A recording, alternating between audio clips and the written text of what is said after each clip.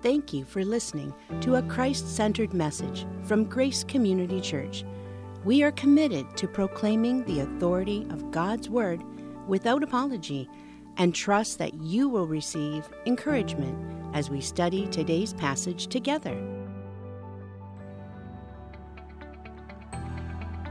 Let's go in our Bibles to Psalm 132.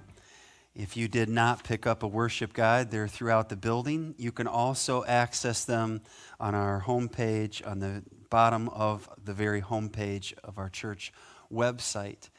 It is good to see each and every one of you this morning as we worship the Lord together. I want to encourage you to have a Bible, have your app, have something there with you. Take notes and engage in the message as we're covering through the Chronicles, Kings, and Samuel.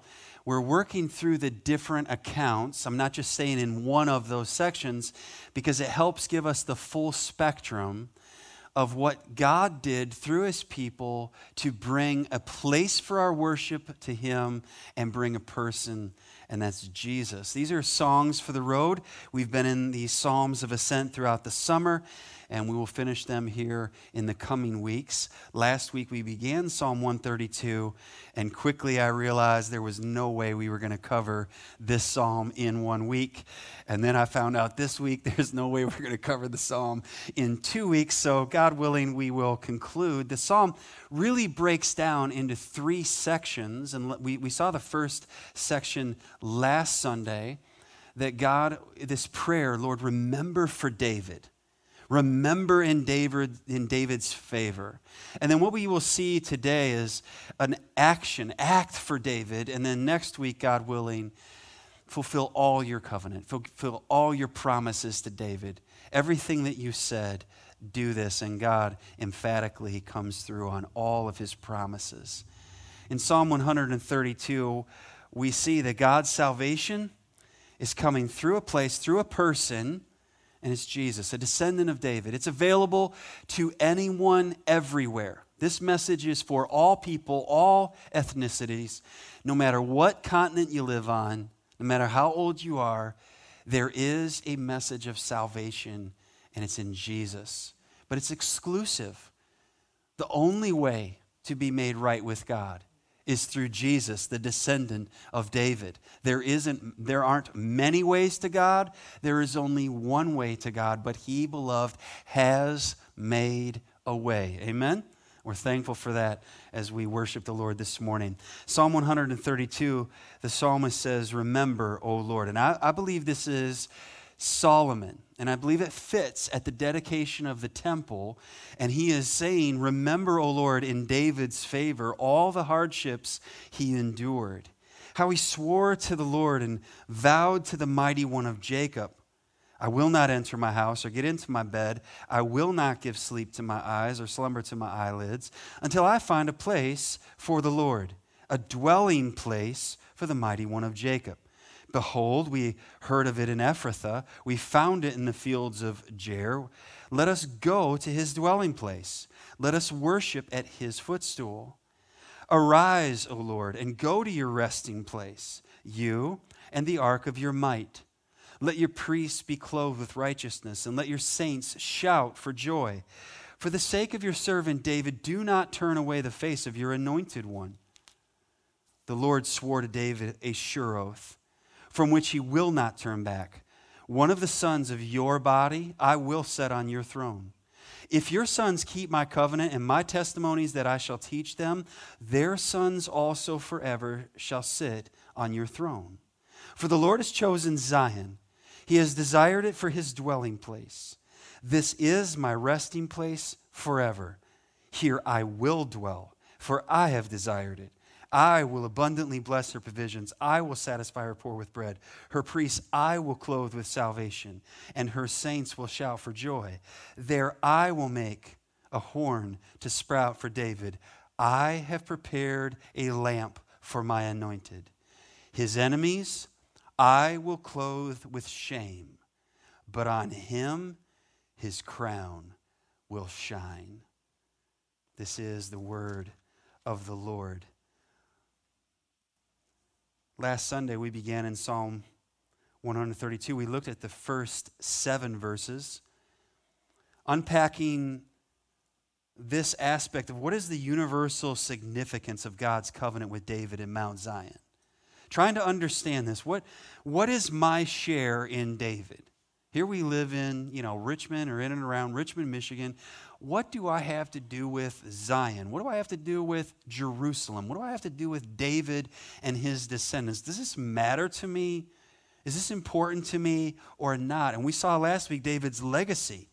In those first 7 verses, we see that he exalted the Lord. So we saw this prayer for David, that the Lord was to remember in David's favor. And we saw how he suffered, he endured hardships, and he was dedicated. He devoted himself to the house of the Lord. And then he was told, no, I'm going to build a house for the Lord. I swear, I promise, I'm not going to rest until. And the Lord says, no, Nathan, go back. Tell him he cannot. His hands are too filled with bloodshed, but his son, I will build his house. His son will build this house. I will build his house. And now the Lord's not talking about bricks and mortar and 2x4s and shingles. He's talking about a legacy, a heritage, a lineage through which would come Jesus, Messiah. Oh, this is good news. Today, in verses 8, 9, and 10, we're going to see David's people. David's people, they worshiped the Lord. They were worshipers of the true and living God. And so it's centered around in this psalm, and as I said last week, this is the only place in the book of Psalms where we see the Ark of the Covenant mentioned. So it's important that we understand what is the background for us. We're not very familiar. I said it in the first service. For most of us, probably Indiana Jones and the Lost Ark is about the extent of what we think, not know, what we think about the Ark of the Covenant. So we're going to use Scripture and let that inform us rather than Steven Spielberg's account of what he was thinking about the Ark of the Covenant, okay? So the Ark was brought into the place, and so this fits the inauguration. When they brought the ark up into the temple, it had gone through all of these steps. So we're focusing on when the ark went from out in the woods, after it came back from the Philistines, sat out there for 100 years. Then David goes and he tries to bring the ark up and he fails. He gets right with God. He does things God's way. Then he brings it up to the tent that he created, that he made for the ark of the Lord in the city of David, in Zion.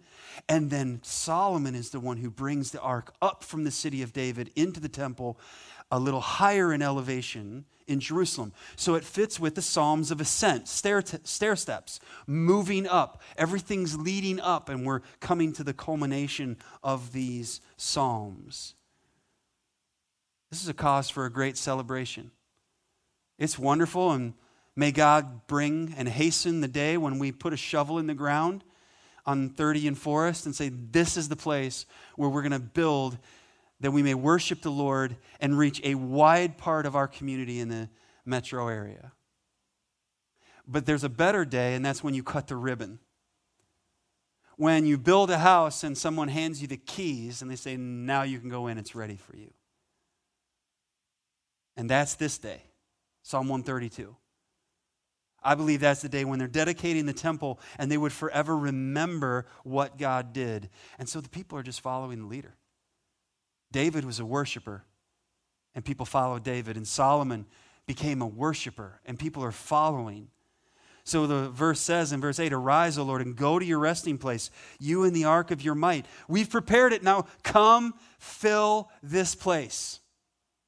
It wouldn't contain the Lord, but they were ready for the presence of the Lord to take up his habitation there in the temple.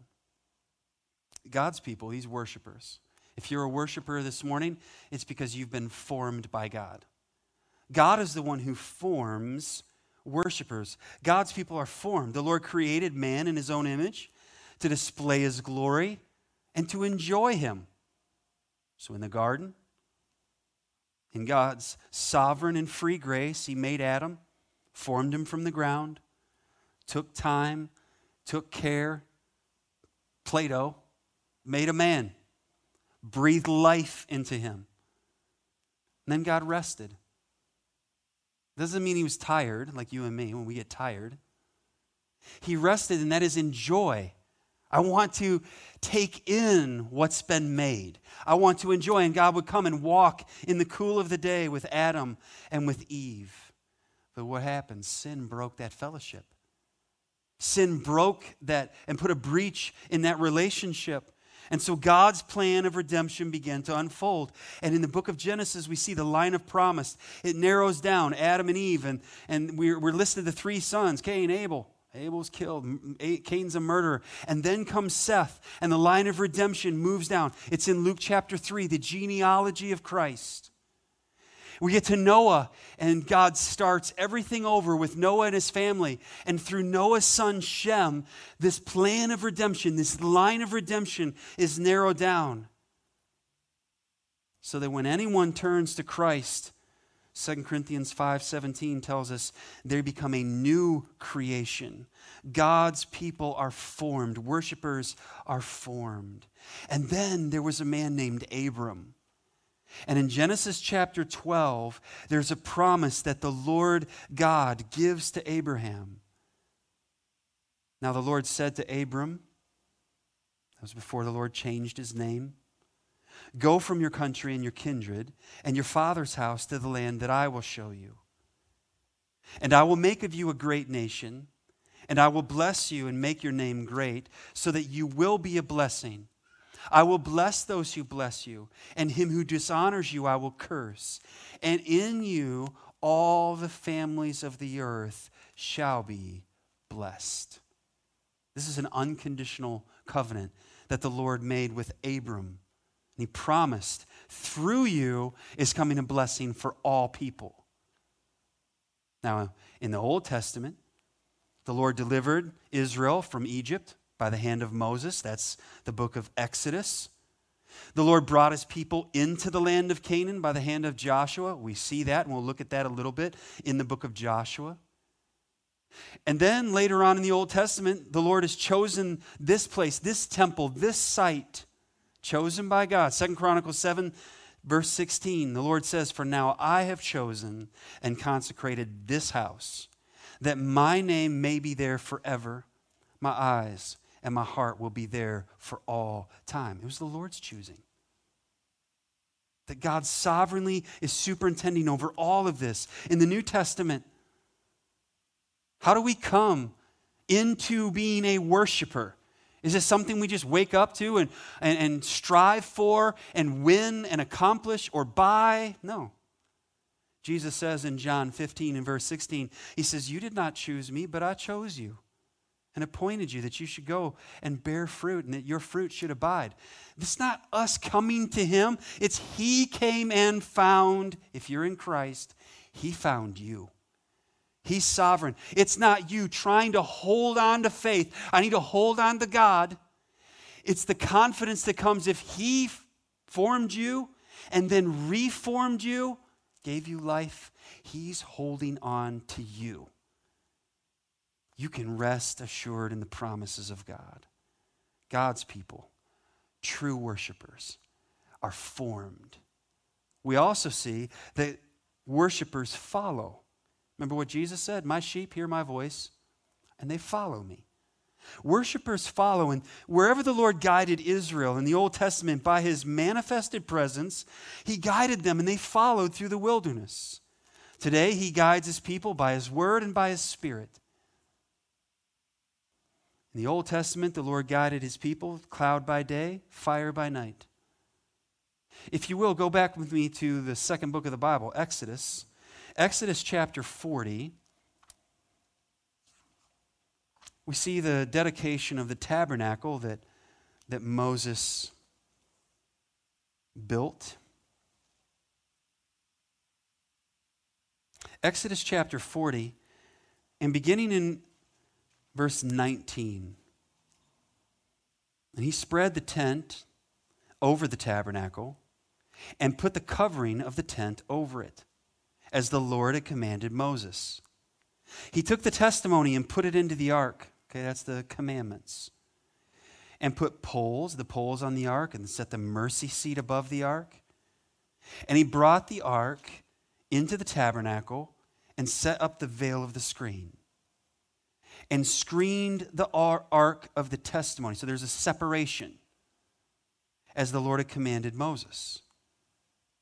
So there's a separation between where the presence of the Lord was there. Now look at verse 34. Then the cloud covered the tent of meeting, and the glory of the Lord filled the tabernacle. And Moses was not able to enter the tent of meeting because the cloud settled on it. And the glory of the Lord filled the tabernacle. Throughout all their journeys, whenever the cloud was taken up from over the tabernacle, the people of Israel would set out. But if the cloud was not taken up, then they did not set out till the day that it was taken up. For the cloud of the Lord was on the tabernacle by day, and fire was in it by night, in the sight of all the house of Israel throughout all their journeys. There's a picture that'll come on the screen of the tabernacle, an artist's rendition of the tabernacle that Moses constructed. This was a dwelling place. It was a physical representation of all the people of Israel were traveling, living in tents, and God is saying, I want to be with you. Genesis walked with Adam and Eve in the cool of the day. I want to be with you. I'm going to make a way, because how will we be in the presence of the living God and survive? He made a way. And it's through the tabernacle. It's through the screens. It's through the separation. You can't just walk in here. I mean, you cannot walk into some CEO's office. I'm here. I just want to look at it. I just want to sit behind. I want to see if your chair spins. I'm going to just check that out, if you don't mind. Who are you? A pastor.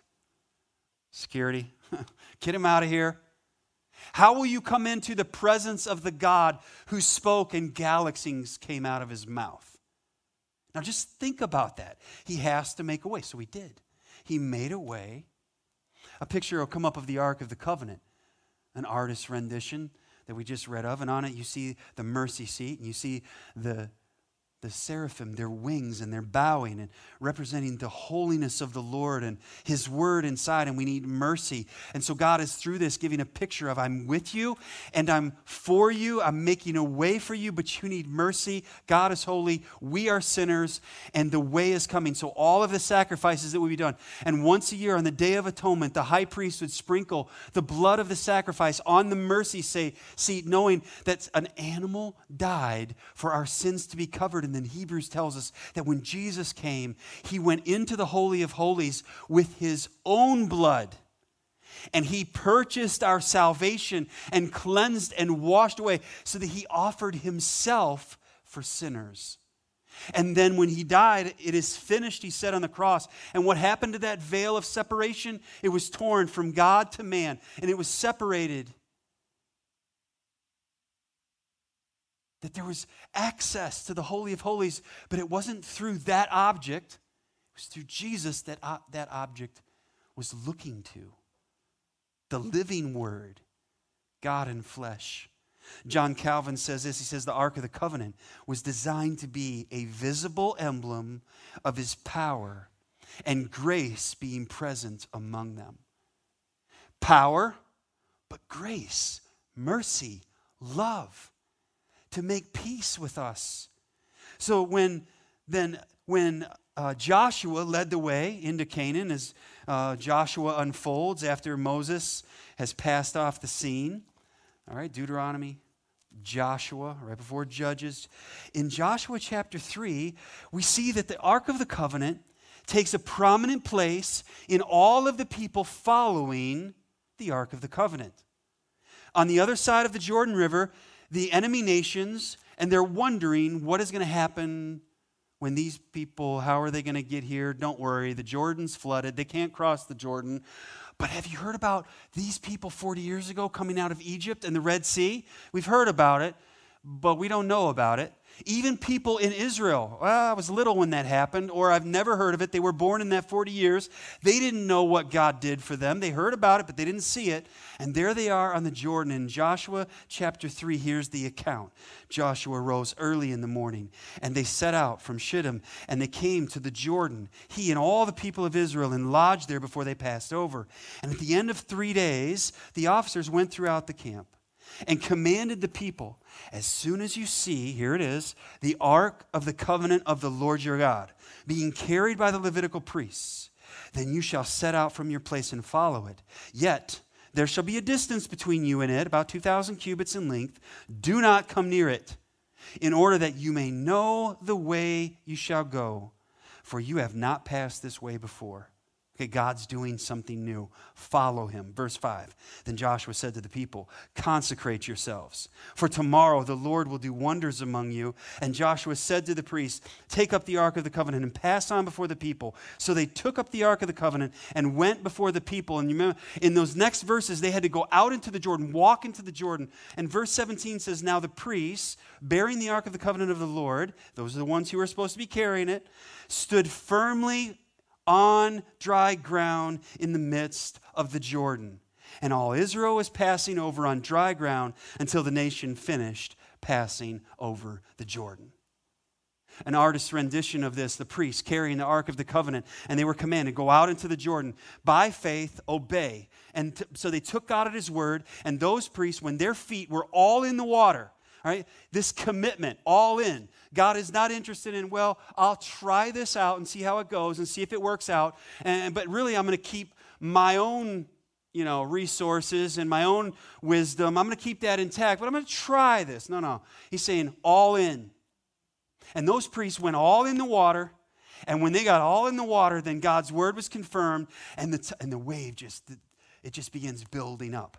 And all the Jordan. And now put yourself in the position of those living in Jericho and the Canaanites, and suddenly the water is parted just like the Lord parted the Red Sea, and the whole nation of Israel is walking across on dry ground. They get to Jericho in Joshua chapter 6, and the Lord says, here's what I want. My ark is going to go out in front of the people, and you're going to put a guard, and you're going to put the priests, and they're going to be blowing ram's horns, and then you're going to put the ark, and then you're going to put the rear guard, and then all the people you follow. This is the presence of the Lord. And they would march around the city one time, and for 7 days, and on the seventh day they go around 7 times, and they aren't talking, they're not saying anything. But the horns are blowing. And on the 7th day, then comes the command. When Joshua gives the command, everyone shout. And the walls will fall. And on the 7th day, 7th time around, Ark of the Covenant leading this. So put yourself in the position of on the wall, and you're watching people walk around following the object somewhat we looked at a little bit ago, the ark. Imagine what they would be thinking about the power in that particular object. They shout, the walls fall, they go in. The section remains where Rahab, the harlot, lives. She's saved. She's rescued alive. But when they go to Ai, there's no command given from the Lord, take the ark. The power is not in the ark.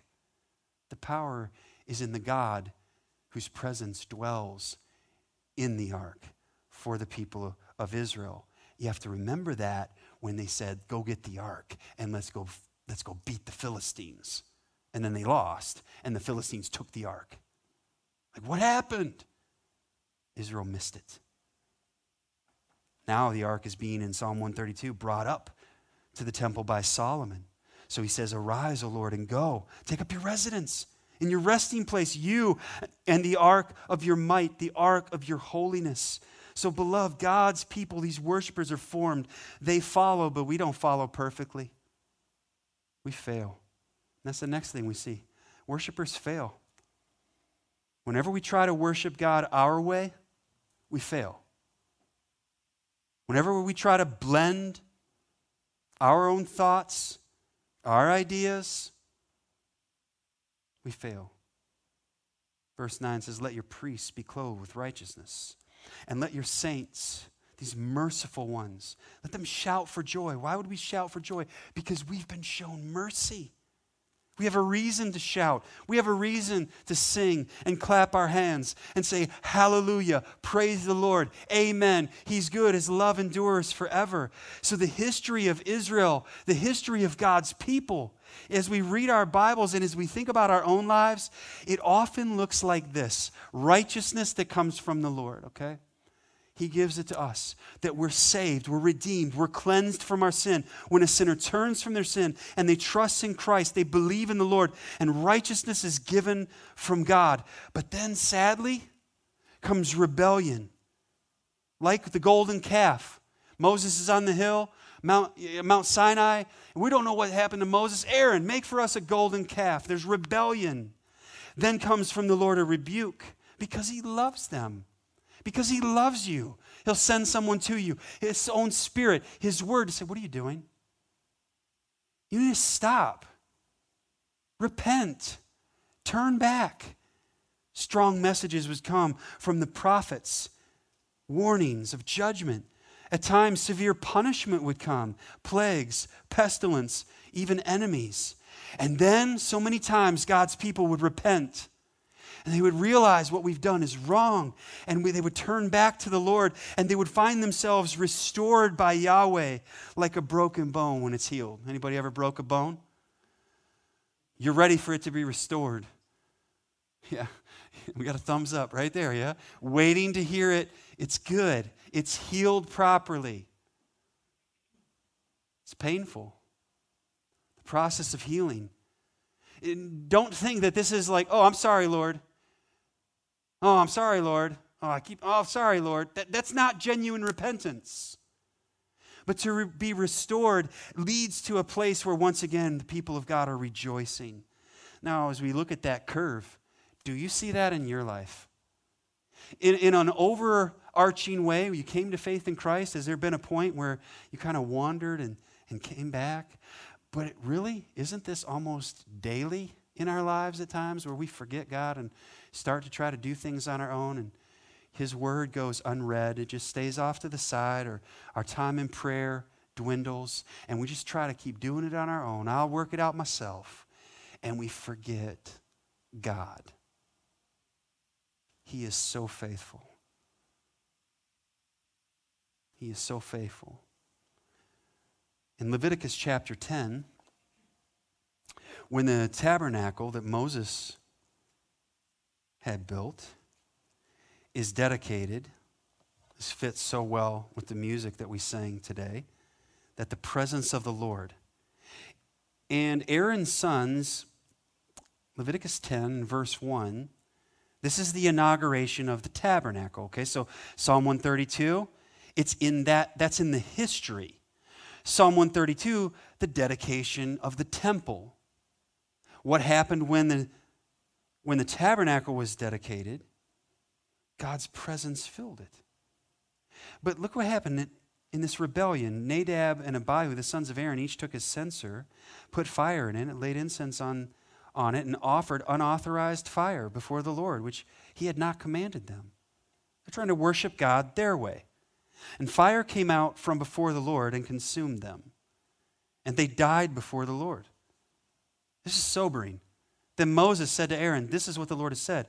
Among those who are near me, I will be sanctified, and before all the people, I will be glorified. And their father, Aaron, held his peace. When somebody corrects your kids, do you enjoy that? Aaron holds his tongue. He holds his peace. Verse 10, you are to distinguish between the holy and the common. This is God's word to the priests, and between the unclean and the clean. Verse 11, and you are to teach the people of Israel all the statutes that the Lord has spoken to them by Moses. So last week, and we're going to see it here in a minute, when David goes to get the Ark of the Covenant and he tries to do it his way, go to 2 Samuel chapter 6. The job of the priests was to teach the people of God the ways of God. When we get to 2 Samuel chapter 6, we have to ask ourselves, what happened? Why didn't they know this? Why didn't the king know this? The king was supposed to have his own record. He was supposed to write a copy. He should have written the account of Joshua and the ark, and the priest bear the ark. In 2 Samuel chapter 6, We touched on this last week. David again gathered all the chosen men of Israel. Verse 1, 30,000. And David arose and went with all the people who were with him to Baal Judah to bring up from there the ark of God, which is called by the name of the Lord of hosts, who sits enthroned on the cherubim. Okay, this is after the account where it was stolen by the Philistines. They lost, the Israelites lost, and then it comes back over the hillside. It's been out in the country 100 years. And verse 3 says, and they carried the ark of God, man's way, the Philistines' way, on a new cart, and brought it out of the house of Abinadab, which was on the hill. And Uzzah and Ahio, the sons of Abinadab, were driving the new cart with the ark of God. And Ahio went before the cart. And David and all the house of Israel were celebrating before the Lord with songs and lyres and harps and tambourines and castanets, little noisemakers and cymbals. When they came to the threshing floor of Nacon, Uzzah put out his hand to the ark of God and took hold of it, for the oxen stumbled. And the anger of the Lord was kindled against Uzzah, and God struck him down there because of his error, and he died there beside the ark of God. And David was angry. Remember, Aaron held his tongue.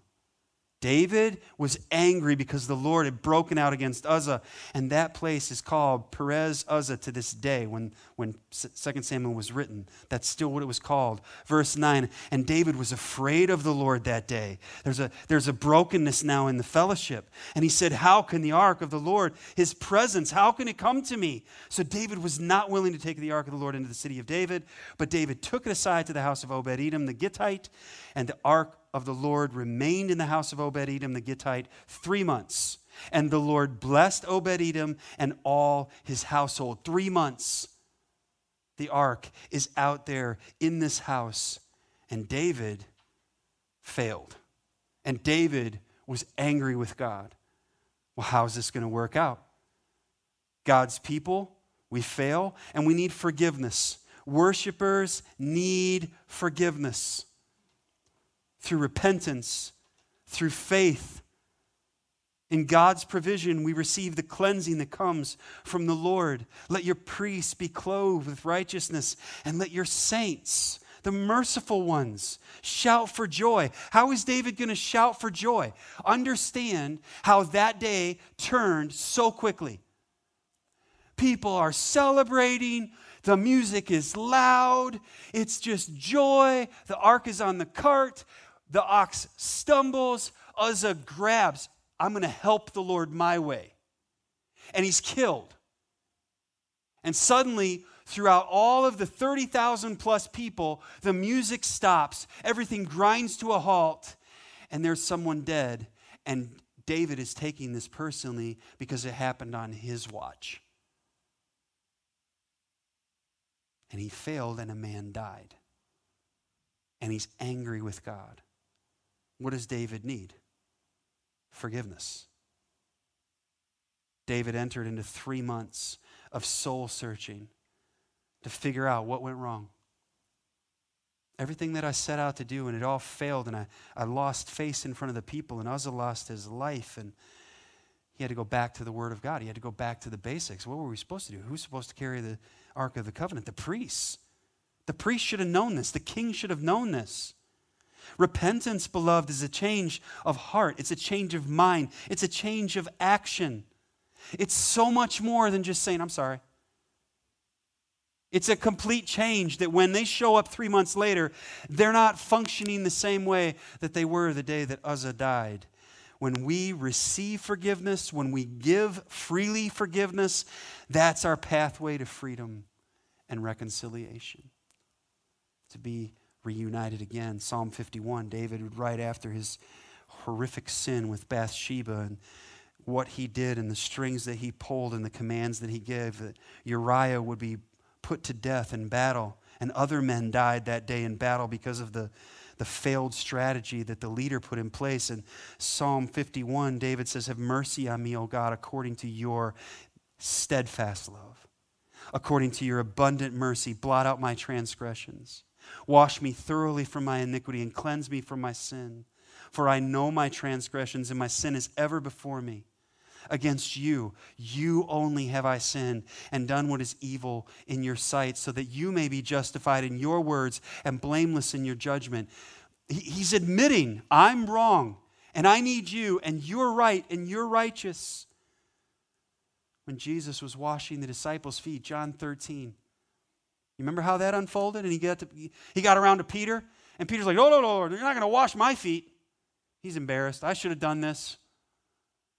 And Jesus says to Peter, if I do not wash you, you have no share with me. Verse 9, Peter pipes up, Lord, not my feet only, but also my hands and my head. Jesus said to him, the one who has bathed, okay, now there he's talking about you belong to me. You believe in me. You've trusted in me. Does not need to wash except for his feet, but is completely clean. Peter, your feet are dirty. You've been walking in dirty streets. But then Jesus makes this point, and you are clean, but listen up, not every one of you. Now, Jesus was speaking specifically of Judas. As we read this today, have you been washed in the blood of the Lamb? That's the question. If you've been washed, then you don't need to keep coming back, oh Lord, please save me. And the next day, oh Lord, please save me. And please save me. And please save me. If you've been saved, Jesus is saying to Peter, you have been redeemed. Your feet are dirty. So when John the Apostle would write 1 John 1:7, he's talking about, in verse 7, the initial cleansing for our salvation, that if we walk in the light as he is in the light, we have fellowship with one another. And the blood of Jesus, his son, here it is, cleanses us from all sin. That's when a sinner turns and trusts in the Lord, they are clean, forgiven, justified, adopted. That's a one-time, not repeatable, and never-ending conversion. 1 John 1:9, what about the dirty feet of Peter? What about as we walk through this world and we think improper thoughts and we talk improperly, we say things we shouldn't say, we do things that we shouldn't do, we don't glorify God in the way. If we confess our sins, 1 John 1:9, he is faithful and just to forgive us our sins and to cleanse us from all unrighteousness. That is sanctification. That's the continual cleansing that we need as we are set apart. Have you been saved? And let me ask you this question, Christian. Are you a confessing one? Are we constantly before the Lord confessing our sin? Keeping a short sin account. Spurgeon says it this way. He says, where righteousness is the clothing, joy may well be the occupation. When I'm right with God, that is the only way I can be right with you. We have to evaluate. If there's always something wrong in human relationships, what is it? How are we with God? Are we right with God? If I'm right with God, that makes the way. It doesn't guarantee that I'll be right with everybody, but that is the way to be right and to have fellowship and to be restored, to be reconciled. And that leads us to fellowship. That worshipers enjoy fellowship. We enjoy fellowship that John the Apostle was talking about. Fellowship with God, fellowship with his people. That as they bring the Ark of the Covenant into the temple, there's fellowship, God with man. That's the name Emmanuel, God with us. So they repented. They worshiped God God's way. And this is where we have fellowship with God and also with his people. And we're going to see that when we get to Psalm 133, if we ever get there, okay? David, when he brought the ark. So let's go back there, but we're not going to go back to 2 Samuel. We're going to go to 1 Chronicles and see a parallel account. 1 Chronicles chapter 15. In 1 Chronicles 15, we have the record. Same account. Obed-Edom, the ark is in his house. God's blessing the house of Obed-Edom. David says, now let's do things God's way. And the people followed.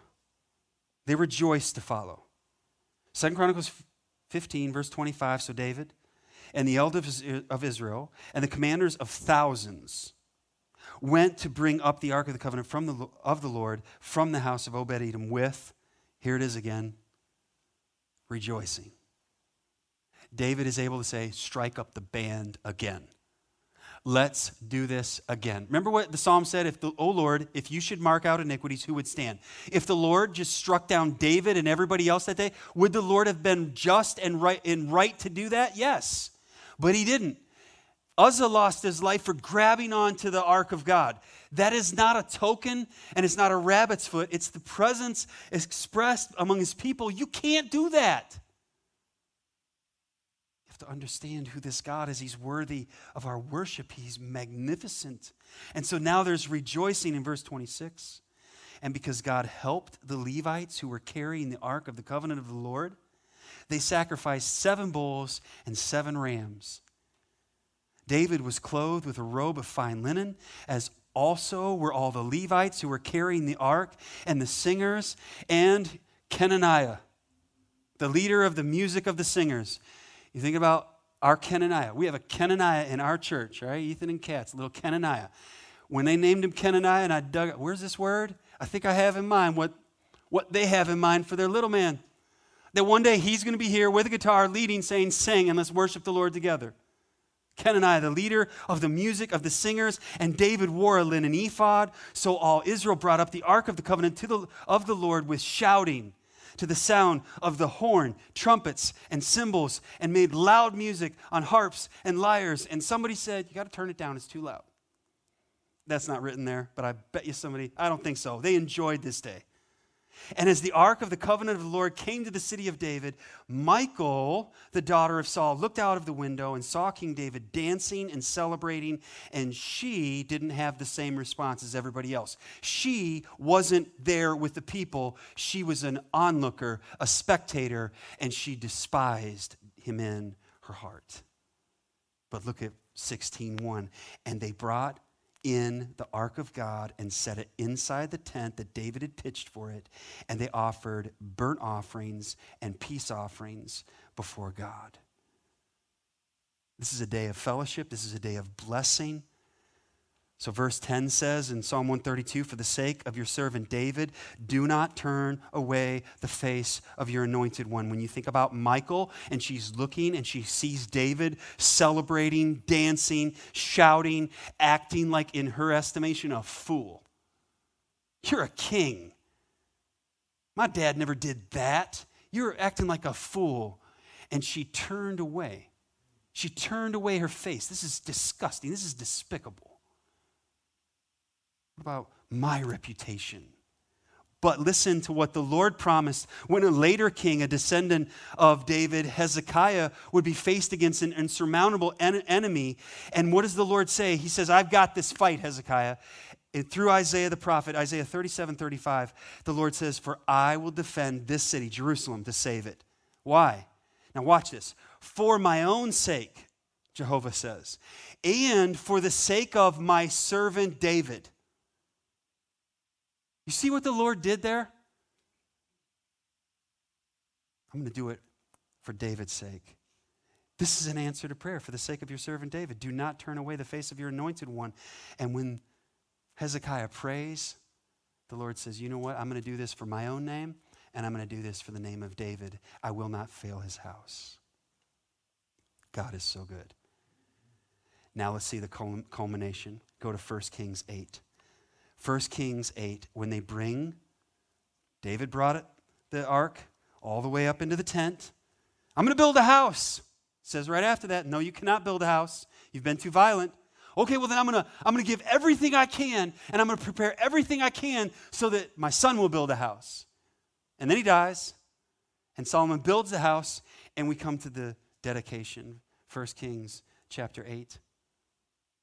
We'll also see it's 2 Chronicles 5, 6, and 7, this dedication. 1 Kings chapter 8, then Solomon assembled the elders of Israel and all the heads of the tribes, the leaders of the fathers' houses of the people of Israel, before King Solomon in Jerusalem to bring up the ark of the covenant of the Lord. Where was it? The city of David, which is Zion. And all the men of Israel assembled to King Solomon at the feast in the month of Ethanim, which is the 7th month. And all the elders of Israel came, and the priests took up the ark. Who's carrying it now? Not a cart, not oxen, the priests. They learned. They took up the ark. Verse 4, and they brought up the ark of the Lord the tent of meeting, and all the holy vessels that were in the tent, the priests and the Levites brought them up. And King Solomon and all the congregation of Israel who had assembled before him were with him before the ark, sacrificing so many sheep and oxen that they could not be counted or numbered. Then the priests brought the ark of the covenant of the Lord to its place in the inner sanctuary of the house, in the most holy place, underneath the wings of the cherubim. For the cherubim spread out their wings over the place of the ark, so that the cherubim overshadowed the ark and its poles. And the poles were so long that the ends of the poles were seen from the holy place before the inner sanctuary, but they could not be seen from outside. And they are there to this day. When this was written, they were still there. Verse 9, there was nothing in the ark except 2 tablets of stone that Moses put there at Horeb, where the Lord made a covenant with the people of Israel when they came out of the land of Egypt. And when the priests came out of the holy place, a cloud filled the house of the Lord so that the priests could not stand to minister because of the cloud. For the glory of the Lord filled the house of the Lord. God's presence, his glory in the cloud, it filled the house. Now go with me to 2 Chronicles. All right, the other account, 2 Chronicles 5 and 6, and we get to 7, and Solomon prays, and he dedicates this. Listen to what the Lord does. All right, so listen to the power and the presence of the Lord manifested in this place. This is the pinnacle of Israel's worship through all their history. This is the high point. From here, they're going downward in a spiral. All that's been done, God has led them out of Egypt, through the promised land, across the Jordan, conquered Canaan, the tent, the tabernacle, and now there's a temple built, and now they're bringing this Ark of the Covenant, presence of the Lord, and they're dedicating, and they're singing, and they're rejoicing. In chapter 7, 2 Chronicles, verse 1, as soon as Solomon finished his prayer, fire came down from heaven and consumed the burnt offering and the sacrifices, and the glory of the Lord filled the temple. And the priests could not enter the house of the Lord because of the glory of the Lord. The glory of the Lord filled the house, filled the Lord's house. When all the people of Israel saw the fire come down and the glory of the Lord on the temple, what is the response of worshipers? They bowed down with their faces to the ground on the pavement and worshiped and gave thanks to the Lord, saying, read it with me, for he is good, for his steadfast love endures forever. They're worshipers. There's a picture that'll come on the screen of an artist's rendition of Solomon's temple. It's a permanent structure, beautiful, amazing structure, a permanent dwelling. They believe this is it. We've reached the high point. This is it. This is the pinnacle. But sadly, the people would rebel, forget God, and go off into rebellion. And we've been talking about that. The kingdom would be divided. And in 2 Chronicles 7:14, Solomon, in this prayer, after his prayer, the Lord responds. And he says this, and this is instructive for Israel, but it's also helpful for us. If my people, who are called by my name, humble themselves and pray and seek my face and turn from their wicked ways, then the Lord says, I will hear from heaven and will forgive their sin and heal their land. As the people of God, we are not Israelites. We're not going to go to Jerusalem and worship. But we worship the God that chose this place and chose David and sent Jesus, Messiah. Do we readily humble ourselves? Are we concerned about turning from our wicked ways?